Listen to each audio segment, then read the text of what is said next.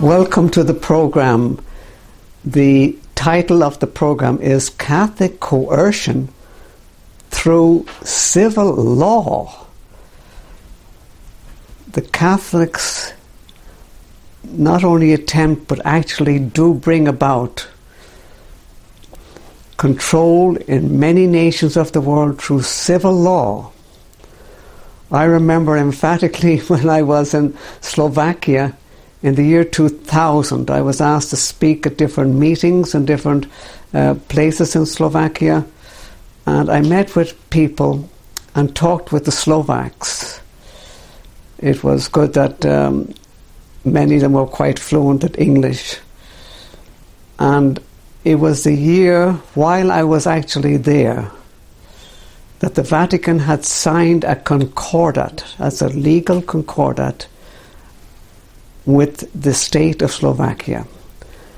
The Vatican, the Holy See as they call the Vatican, as it deals with politics and deals with civil law, the Vatican is not just a religion, it is also a civil state. And as a civil state, they can work together with other states, prime ministers and presidents.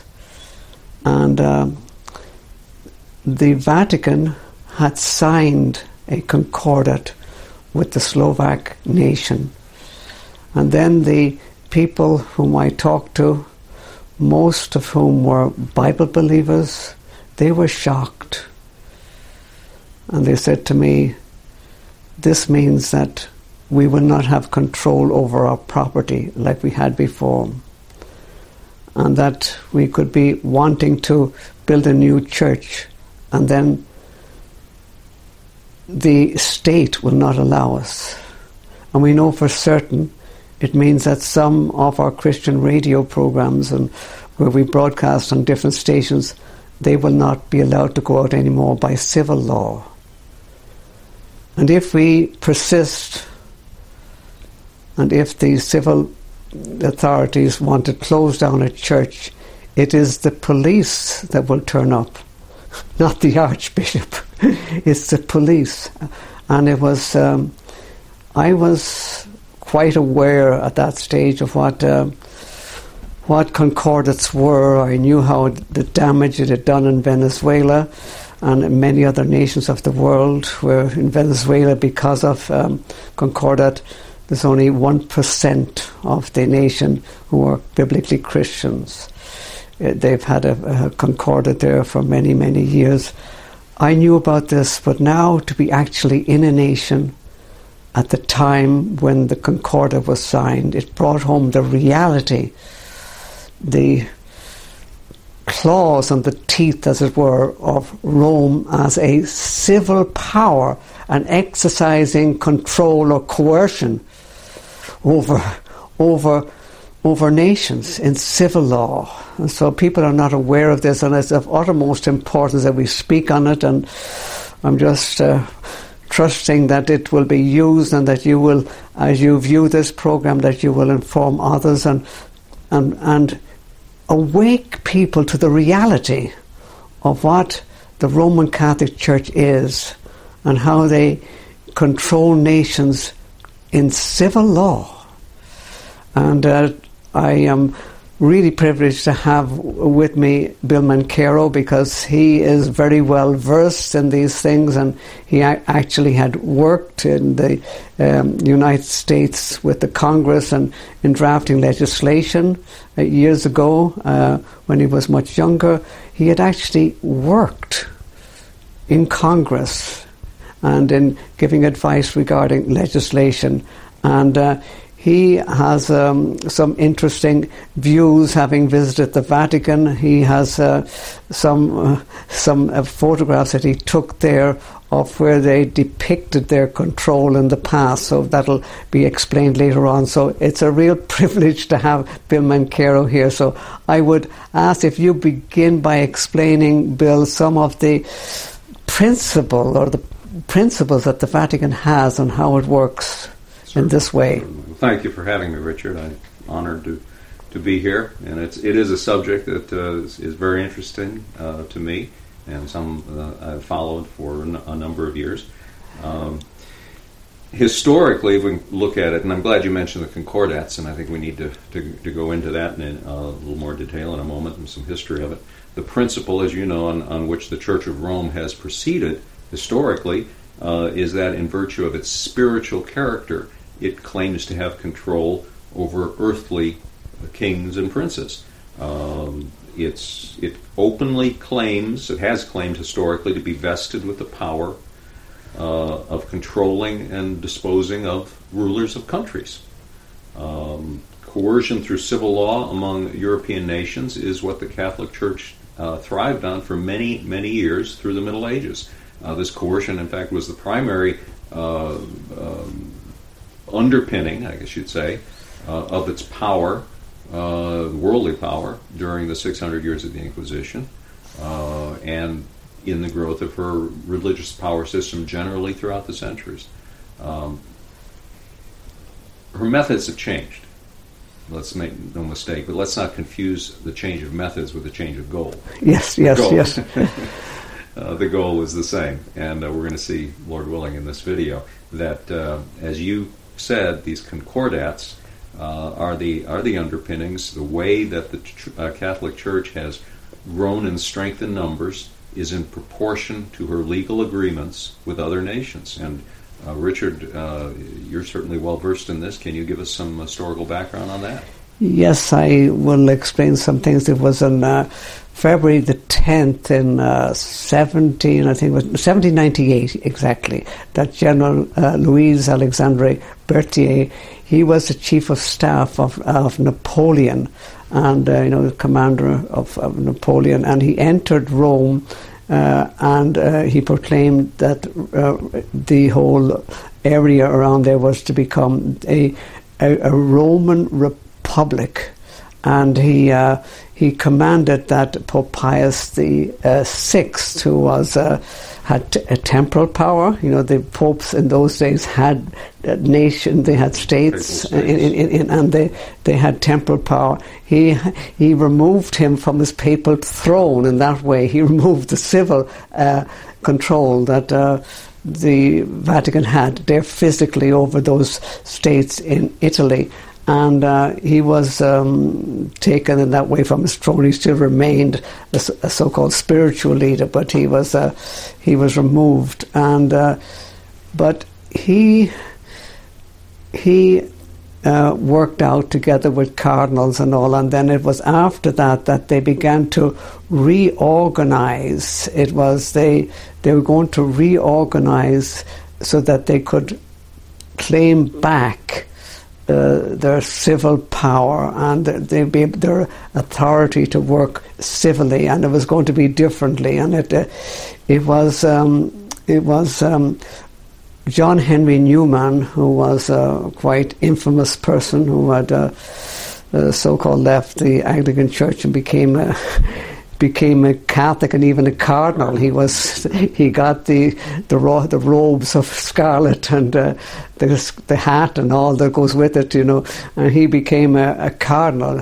Cardinal John Henry Newman. He began working in England with English authorities, and he began in it was in 1844. He began the Oxford movement, and it was to bring England back under the control of the Vatican, not just religiously, but even civilly. And it was they changed what had been the biblical gospel, to a sacramental system which the Roman Church controls, and they got in league, of course, with members of Parliament, and they began to work out things spiritually as the basis, and then it was going to take some years before the civil side was working. But John Henry Newman, in that sense, was quite talented in the evil that he did, and how he brought in Romanism, brought Romanism back to predominance, and then that Romanism could then enter more into the civil side of things. Then a pope that is quite well known in history, Pius IX, Pio Nono, they used to call him in the Latin form of the name, or the Italian form, but Pius IX, he was the longest reigning pope there's ever been. He lived longer as a pope than any other pope has done. In 1870, he set out to get the church to have a leader that could not be questioned, so that if the Pope makes decisions, regarding doctrine or dogma, he cannot be questioned, and that if they make decisions regarding their civil authority, they cannot be questioned. And there was huge debate, because a lot of the cardinals and the bishops and archbishops, the top brass of Rome, they did not agree to the dogma that was to be pronounced. The dogma was on the fact that the Pope is infallible, that he cannot err. Now, you would know, or anybody knows, that nobody's infallible. It's God alone who cannot lie. You know what I mean? Who cannot let God be true and every man a liar, as Scripture says. It's a ludicrous thing that a man is infallible. They say in matters of faith and morals, they try to define it. It's not that he's infallible if he tells you what you're to have for breakfast tomorrow. It's that he's infallible in things of faith and morals, how faith affects other aspects of life. And this became a dogma in 1817, and it really meant now that the Pope was far more capable of manoeuvring the Catholic Church, and that he was the one who had the chief say. Before, the bishops and archbishops had much more of a say before things could be implemented in Catholic. We have one man, as I say, one top dog. One man, and it was to be translated in really definitive ways. It meant that after his death, and later on it was under another pope, that we had in 1917 the first Code of Canon Law. There's a large volume here in my library, the Code of Canon Law. These are the laws of the Catholic Church, to do with not only doctrine, but to do with their control in other ways, including civil law, that you cannot question the authority, and that the Catholic Church is not subservient to anybody on earth, but they must be subservient to the Catholic Church. So it was the Code of Canon Law is a horrendous thing when it comes to what we're talking about, civil law, and how this is in their law, that how they are to be respected and obeyed. And it was then that the things, really began to have teeth in them, so that they could implement more easily what they wanted to do. As you say, there was a lot of controversy over this doctrine of papal infallibility. There's a very interesting book, which I believe I've seen in your library, how the Pope became infallible. Yes. It is, and I have written on that and made a video on that in the past. Yes. It's remarkable to see, and what the Catholic Church has done, they've really put themselves in a box by creating this papal infallibility, because it means never can anything that has been done by previous popes be ever changed. Yes. Even though they've denied things that other popes have done, and they have condemned some popes in the past as heretics. And anyway, it puts them in a box. When I was, you mentioned earlier, when I was in the Vatican a few years ago, and I went into the little bookstore that they were actually fairly large bookstore, but went into a back room, still a public room, and I happened to look up, and these very ancient frescoes are up there, and this room was used for something other than a bookstore centuries ago, but they've kind of made it a back room now. I'm looking at these frescoes, and I realized that they certainly appear to be, each one of them has a different country, like Bohemia is named, I think Slovakia, some other number of other countries named, and appears to be the king of that nation on his knees before the Pope presenting his crown. And other types of pictures like that. And I was just amazed. In fact, I took videos of it because I really couldn't believe that they had that there and that they hadn't covered them up, because I'm sure they don't want people to see that. But they clearly show in stark detail the Vatican's contempt for every civil government. Whether it's a king or a president or a parliament or Congress, they all must be under the authority of the Pope. And I'm just not saying it. There's public documents. Here, I brought Pope Boniface VIII in the papal bull Unum Sanctum. Remember, this papal pronouncement can never be changed. He's infallible. It's ex cathedra. Boniface wrote, quote, "Certainly the one who denies that the temporal sword," and of course that means the authority of the civil government, the person who denies that it is in the power of Peter, they have not listened well to the word of the Lord. Just continuing with the quote, "Both, therefore," it's talking about the political rule and the spiritual rule, "are in the power of the church. That is to say, the spiritual and the material sword, but the former is to be administered for the church, but the latter by the church. The former is in the hands of the priest, the latter by the hands of kings and soldiers, but at the will and sufferance of the priest." And he continues, "However, one sword ought to be subordinated to the other, and temporal authority, political power, subjected to spiritual power," which of course is the Catholic Church. And that's its pronouncement by the Pope. So in plain language, the ruler of any country must kneel before the Pope and obey his commands. Now, if that wasn't enough, there's another one. Yes. Which you certainly know of, but I want our audience to know about this. Infallible papal command from the Syllabus of Errors condemned by Pius. That's Pope Pius IX on December 8, 1864. It says the civil government of any nation has no authority over the Catholic Church. Out and out plain statement. Specifically, the way it does it puts up a proposition and says this proposition is false.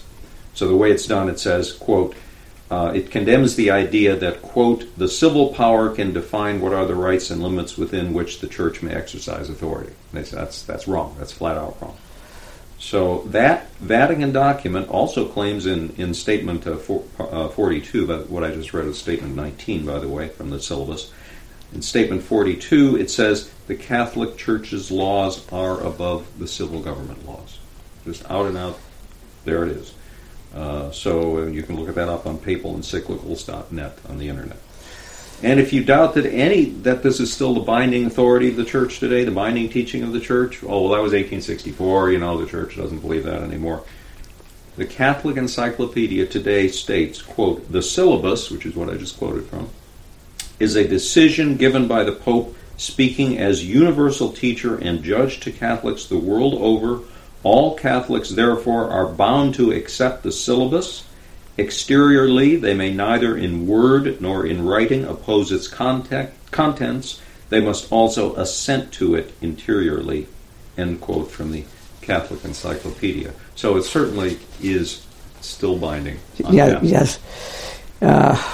Well, I spoke about the 1798, how the Catholic Church lost its civil power when Pius VI was removed as a controller of the civil states, and but how did it gain it back? It's quite interesting. It was under the Catholic controller, of the nation of Italy, Mussolini, in 1929.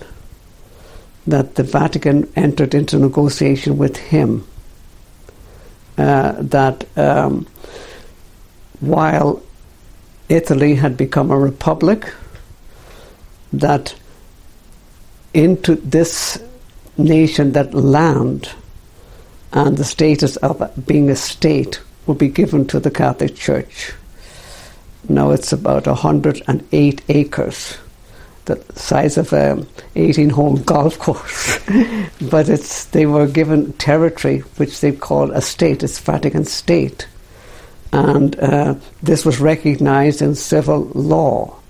And then as a civil state, they were to claim that they were the oldest state in Europe and in the civilized world, and that then they would have precedence over other states. So this was in 1729, and it was the first of these legal agreements, which later on were to be called concordats, between the.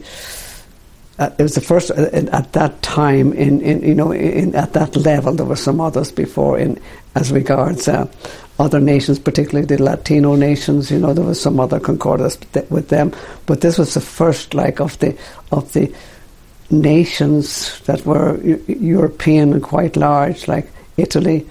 It was the first of these, and the most infamous was the Concordat of Pius XII with Adolf Hitler. People wonder why it was, that the Catholic Church wouldn't condemn Hitler, and why the Catholics particularly were predominant, the generals and a lot of the officers in the army, Hitler's army, why it was, that the Pope would not condemn. The Pope had made an agreement to endorse Catholicism, and they held to their agreement, and it had huge repercussions right across Europe. And that was the agreement that Pius XII had with Adolf Hitler. So it continues to be that Mother Church continues to impose its law on other nations. You have quoted to us some of what you saw when you were in the Vatican, and read from Unum Sanctum, and read from the Pope Pius Boniface VIII, and all of that is really, really important. And we have then the kings and presidents being subject to the Catholic Church.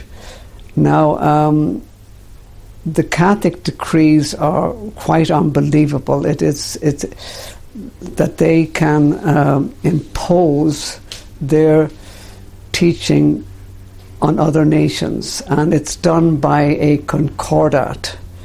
You can put it in Google search engines and it'll come up, and you'll find a concordat. Usually the search engines take you to the Zenith. It's the Catholic webpage for transmitting all important Catholic concepts and ideas and plans to other parts of the world and how they've been implemented. So Zenith is and you can find out just what a concordat is. It is a civil agreement of the Vatican as a civil state, and they call it the Holy See when they're a civil state, with another government. And in that government, the Catholic Church insists on certain thing. They don't always get the whole list of things, but they usually get most of them. A concordat, they try to insist that in civil law, it's for the Catholic Church to decide on what is the religion and how to be exercised in a nation. Now, they haven't succeeded in that because nations want to have religious freedom, like the United States is not. It's very founding principles, that you cannot impose religion. So they're not too successful in getting that, except with some of the South American nations where they have concordats, and then that they have the right of education And so we have Catholic schools all across the world, and they're quite well known. Academically, they're usually quite good, but they're really controlled. They get in children from a young age, and they shape the minds.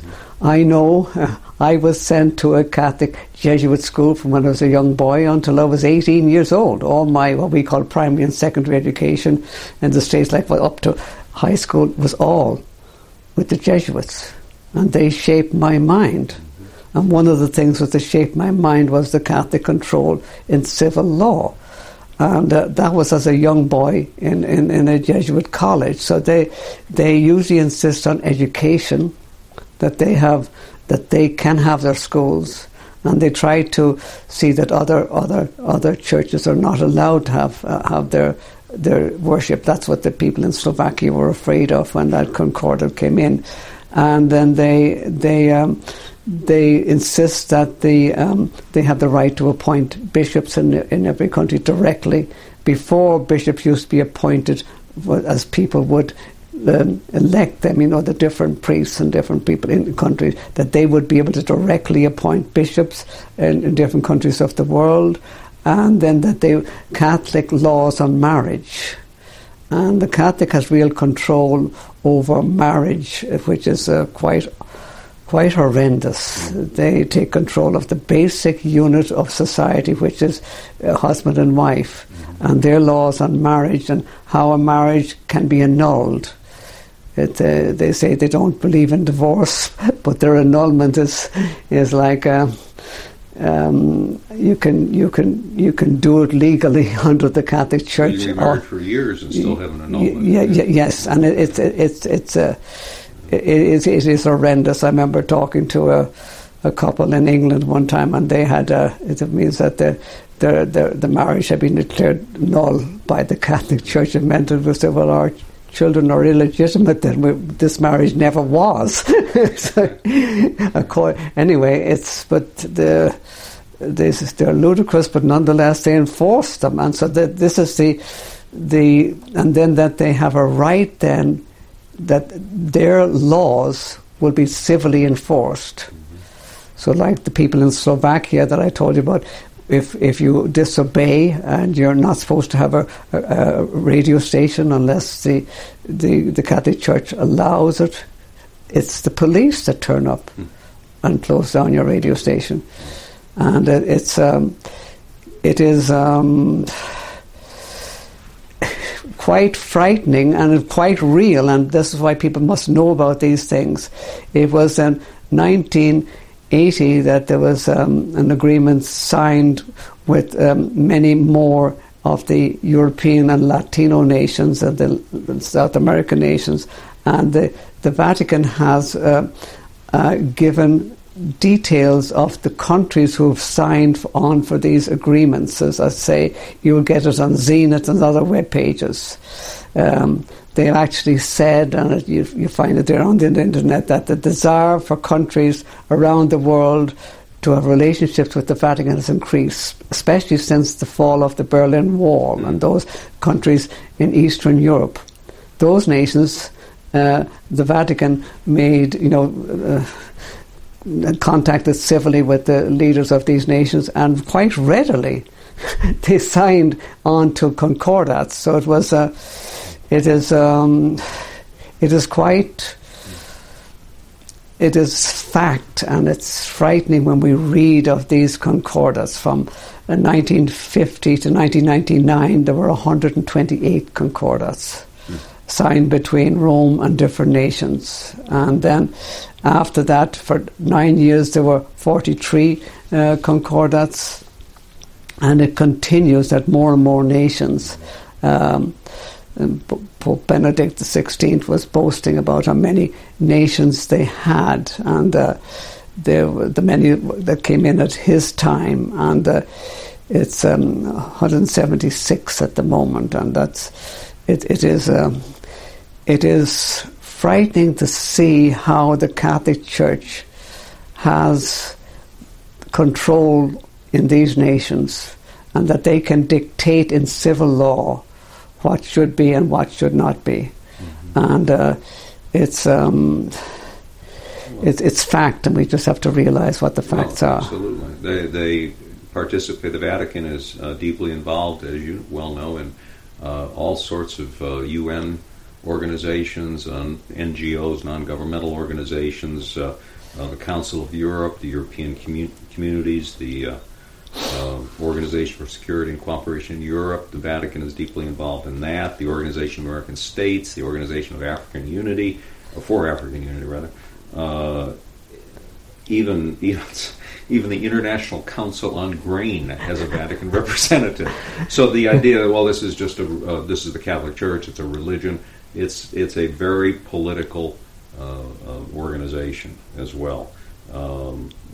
And I think an important point is Vatican, as you said, has ambassadors, representatives, in fact, maintaining diplomatic relations with 172 countries right now of the world. That number has actually gone up to 179, as far as I know, and it's currently with, I think it all adds up to 196 nations in the world. So that's about 90%. Yes. The Vatican has diplomatic relations with about 90% of the countries in the world.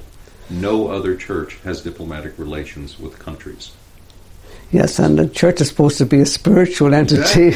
Exactly. I don't know that the Presbyterian Church or the Methodist Church or the Baptist Church has ambassadors to countries. I don't believe No, they don't. I don't think so. I mean, it would be ludicrous if you suggested that. Really, wouldn't it? But the Catholic Church does. So, according to the Catholic Almanac, papal representatives, quote, received from the Roman pontiff the charge of representing him in a fixed way in the various nations or regions of the world. So they receive the charge of representing the Pope. That's what it says. And the Catholic Encyclopedia says, quote, in Catholic countries, the Pope's ambassadors have precedence over other members of the diplomatic body. Yes. So they're not only ambassadors, they're super ambassadors because they're Catholic in Catholic. It was amazing when I was a Catholic priest in Trinidad, and I was, after I nearly died of serious accident, I began studying the Bible, and then I saw how it's no church that saves, there's no church that, it's purely the gospel message that we're all sinners, and before holy God we have to recognize that and trust in Christ alone, who died in the place of sinners who believe on him. And when I saw that and I began to stand up for it, it was I was having real trouble with the Archbishop, but at the end the one who said that I really had to leave was the Vatican legate. You know, the ambassador. The ambassador from the Pope. Yeah.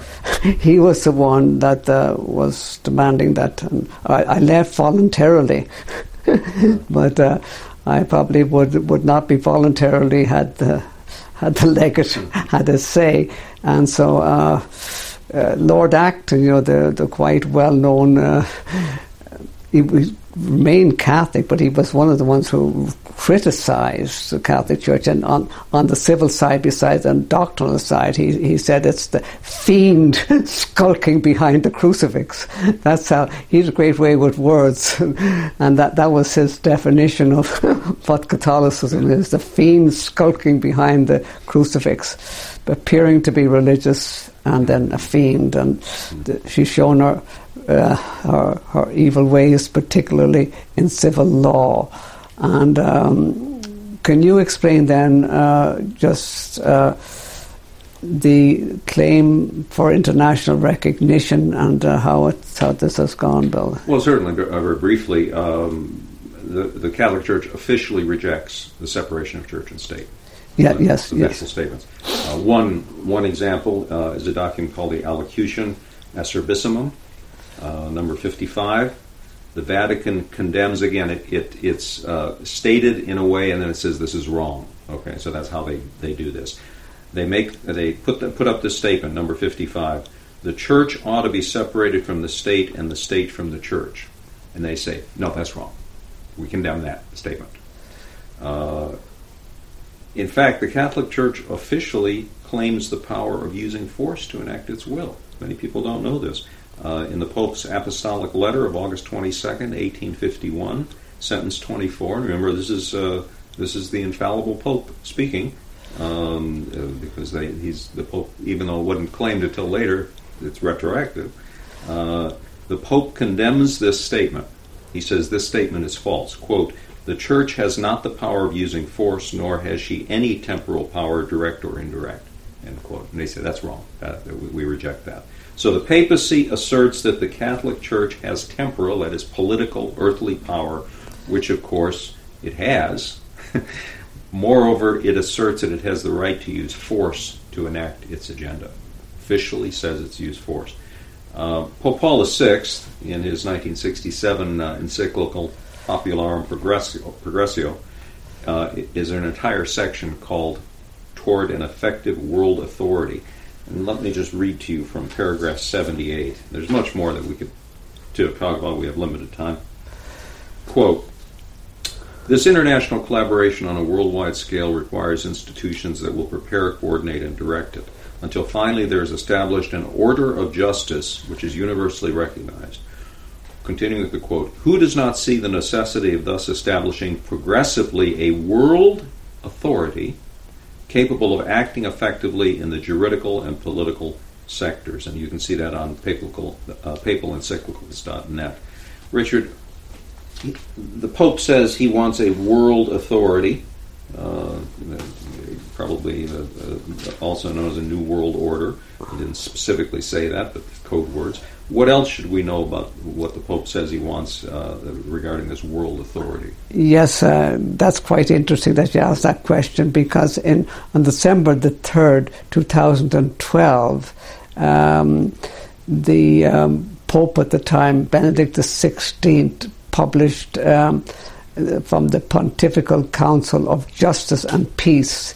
He pronounced the fact that he said, quotation, "The Blessed Pius John the 23rd has motivated and the commitment of building a global community with a corresponding authority for the common good, for the common good of humanity. There's to be a global community and the authority."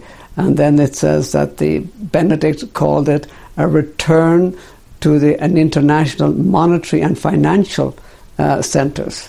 So it's all to do also with money and financial matters, and they want to have control on that too.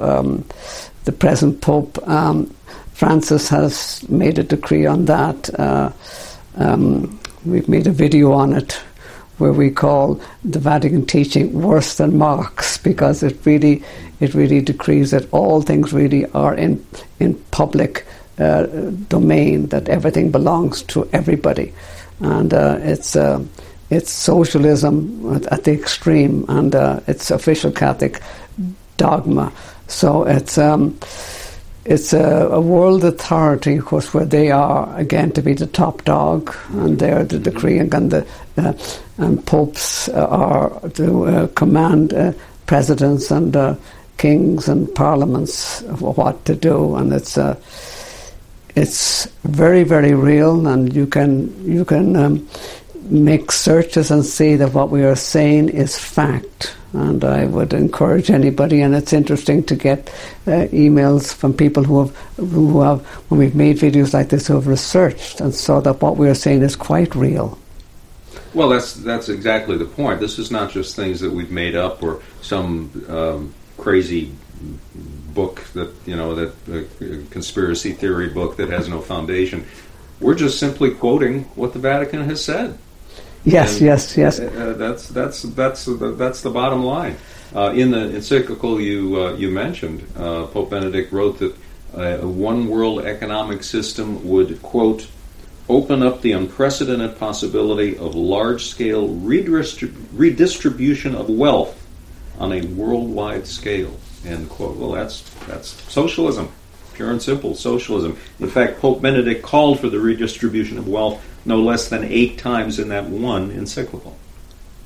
And we know Francis is as much or more so of a socialist than Benedict. So redistribution of wealth is of course, socialism. This political coercion through civil law by the Catholic Church and economic and social coercion by the Catholic Church in daily life is all part of the official Roman Catholic objective. We've quoted so many documents. Let me just indulge you with one more. Pope Benedict XVI in his June 29, 2009 encyclical Caritas in Veritate, section 7, quote, "Man's earthly activity, when inspired and sustained by charity, contributes to the building of the universal city of God, which is the goal of the history of the human family." Doesn't that sound nice? Just all love and goal and cooperation. Continuing with the quote, "In an increasingly globalized society, the common good and the effort to obtain it cannot fail to assume the dimensions of the whole human family, that is to say, the community of peoples and nations, as in such a way as to shape the earthly city in unity and peace, rendering it to some degree an anticipation and prefiguration of the undivided city of God." You see how they couch all these terms, but you look at them carefully. He's calling for one world government, globalized society, one socialist economic system. And who would make the decisions in this? Who do you think wants to sit at the head of the table? Yes. The Vatican. Yes. The Pope, of course. Yes, they're producing a snare to nations of the world, and you just have to look at the South American nations that have been under that thumb for years and see how economically bankrupt they are, and politically and morally and socially. It's quite frightening to see the facts, and the Lord Jesus Christ said, "My kingdom is not of this world." He said emphatically that it's not a kingdom in worldly terms. The popes said really that they are a kingdom of this world, that they are to have civil power, and that they are to be obeyed. So it's diametrically opposed to what Christ Jesus taught and what should be the norm of Bible believers. Why it is that we noted that no Baptist church or Presbyterian church or any other church has civil power or attempts to have, but the Vatican does. It's the kingdom of this world, and it is what they go back to, and they continue to plan, and it's consistent with the Catechism of the Catholic Church, the new official book that they have. And in paragraph 567 it says, the Roman Church is the seed and beginning of this kingdom. It's the kingdom whereby they control and coerce nations. It's the seed, and the keys are entrusted to Peter. And when they say to Peter, they say that, Peter is claimed to be first pope, which he wasn't, and historically, he didn't even go to Rome. But anyway, so it's amazing. The kingdom they talk about as the kingdom. That's in paragraph 567. If you have a Catechism of the Catholic Church, look it up. The keys are entrusted to Peter. That is the authority. And they claim to have authority then, not just spiritual, but worldly kingdom, and be able to control nations of the world. Can you give us an overview of this thing, and just how we are to face these things, Bill? Can you? Well, two things. First, from a political, standpoint, contrasting the Christian view with the Catholic papal view. There are two systems that stand in direct antagonism toward one another. The Christian separates church and state. Catholicism brings wants church and state together, with the church ruling over the state. So that's one major difference. Christian wants religious freedom. The papal system requires every person give up their conscience and follow the dictates of the Pope. That's another example of how the systems differ. The Christian system encourages the faculties of the mind, independent thinking under the Lord Jesus Christ, the influence of the Holy Spirit, personal independence. The papal system, just look around the world. Look at the countries that are Catholic versus countries that are Christian, and see the difference in the prosperity, the economic systems, the personal freedoms. The papal system crushes out the spirit by insisting on passive obedience and submission to its dictates. The papal system basically turns economies into a form of feudalism, which is an authoritarian type of economic system. But we don't want to end on that. And Richard, I hope you'll share with me in saying that personal faith and salvation are from the Lord. Scripture says, "Him hath God exalted with his right hand to be a prince and a savior, for to give repentance to Israel and forgiveness of sins." Of course, Jesus Christ is what yes. Scripture says, "Believe on the Lord Jesus Christ, and thou shalt be saved." Believe on the Lord Jesus Christ, and thou shalt be saved. The Lord himself declares, "He that believes and is baptized shall be saved."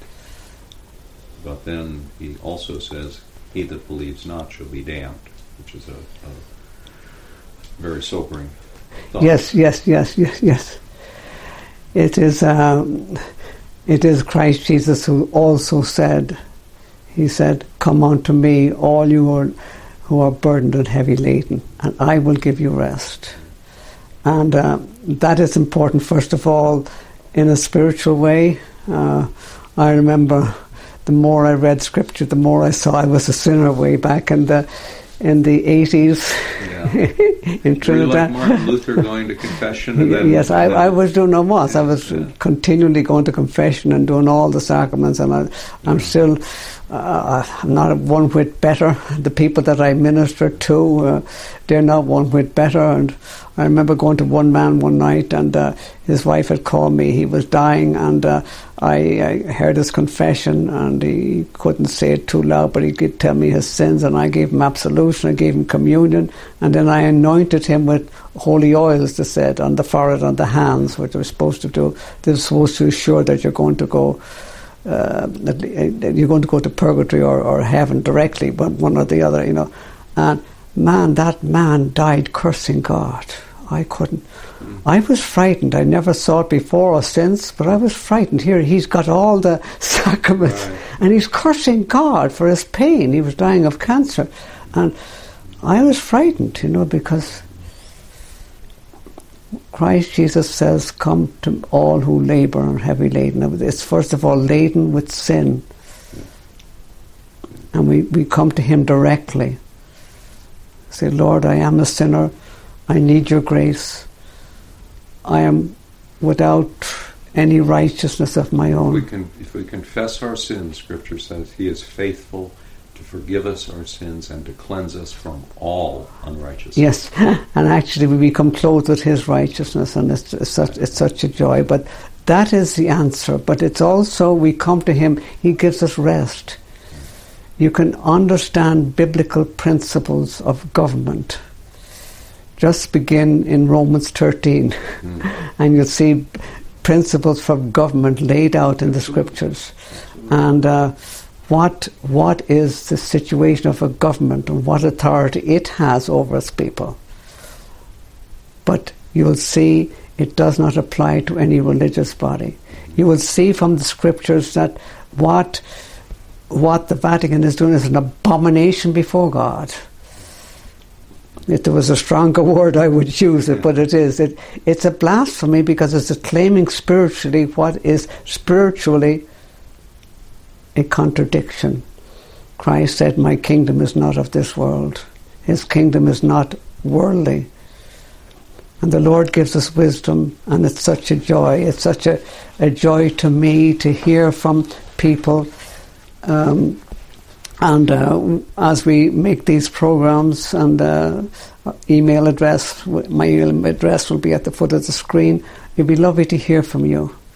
And on this particular topic, Bill, we've made quite a number of shows together, and I think that this is probably one of the most important ones we've ever made. And I would love to hear from you, and it's always an encouragement to hear how people's minds are opened. And I appeal to you to make this program known to others, forward the URL to other people as you see it on the whatever station you see it on. And I would appeal to you to forward this to others, and may God be glorified, and may souls be saved. And that is our prayer as we finish, that we would see the kingdom of Christ in all its reality, that we would trust on Him more and more, and know the joy of what it is to be a believer, sharing everlasting life now, and that we would see, in contrast to the glory of Christ Jesus and His kingdom, which is forever, that we would see the horrors of this Roman Catholic Church and the guile in which it is implemented. And so may God be glorified, may souls be saved to the praise and glory of His grace, now and forevermore. Amen and amen. Praise God.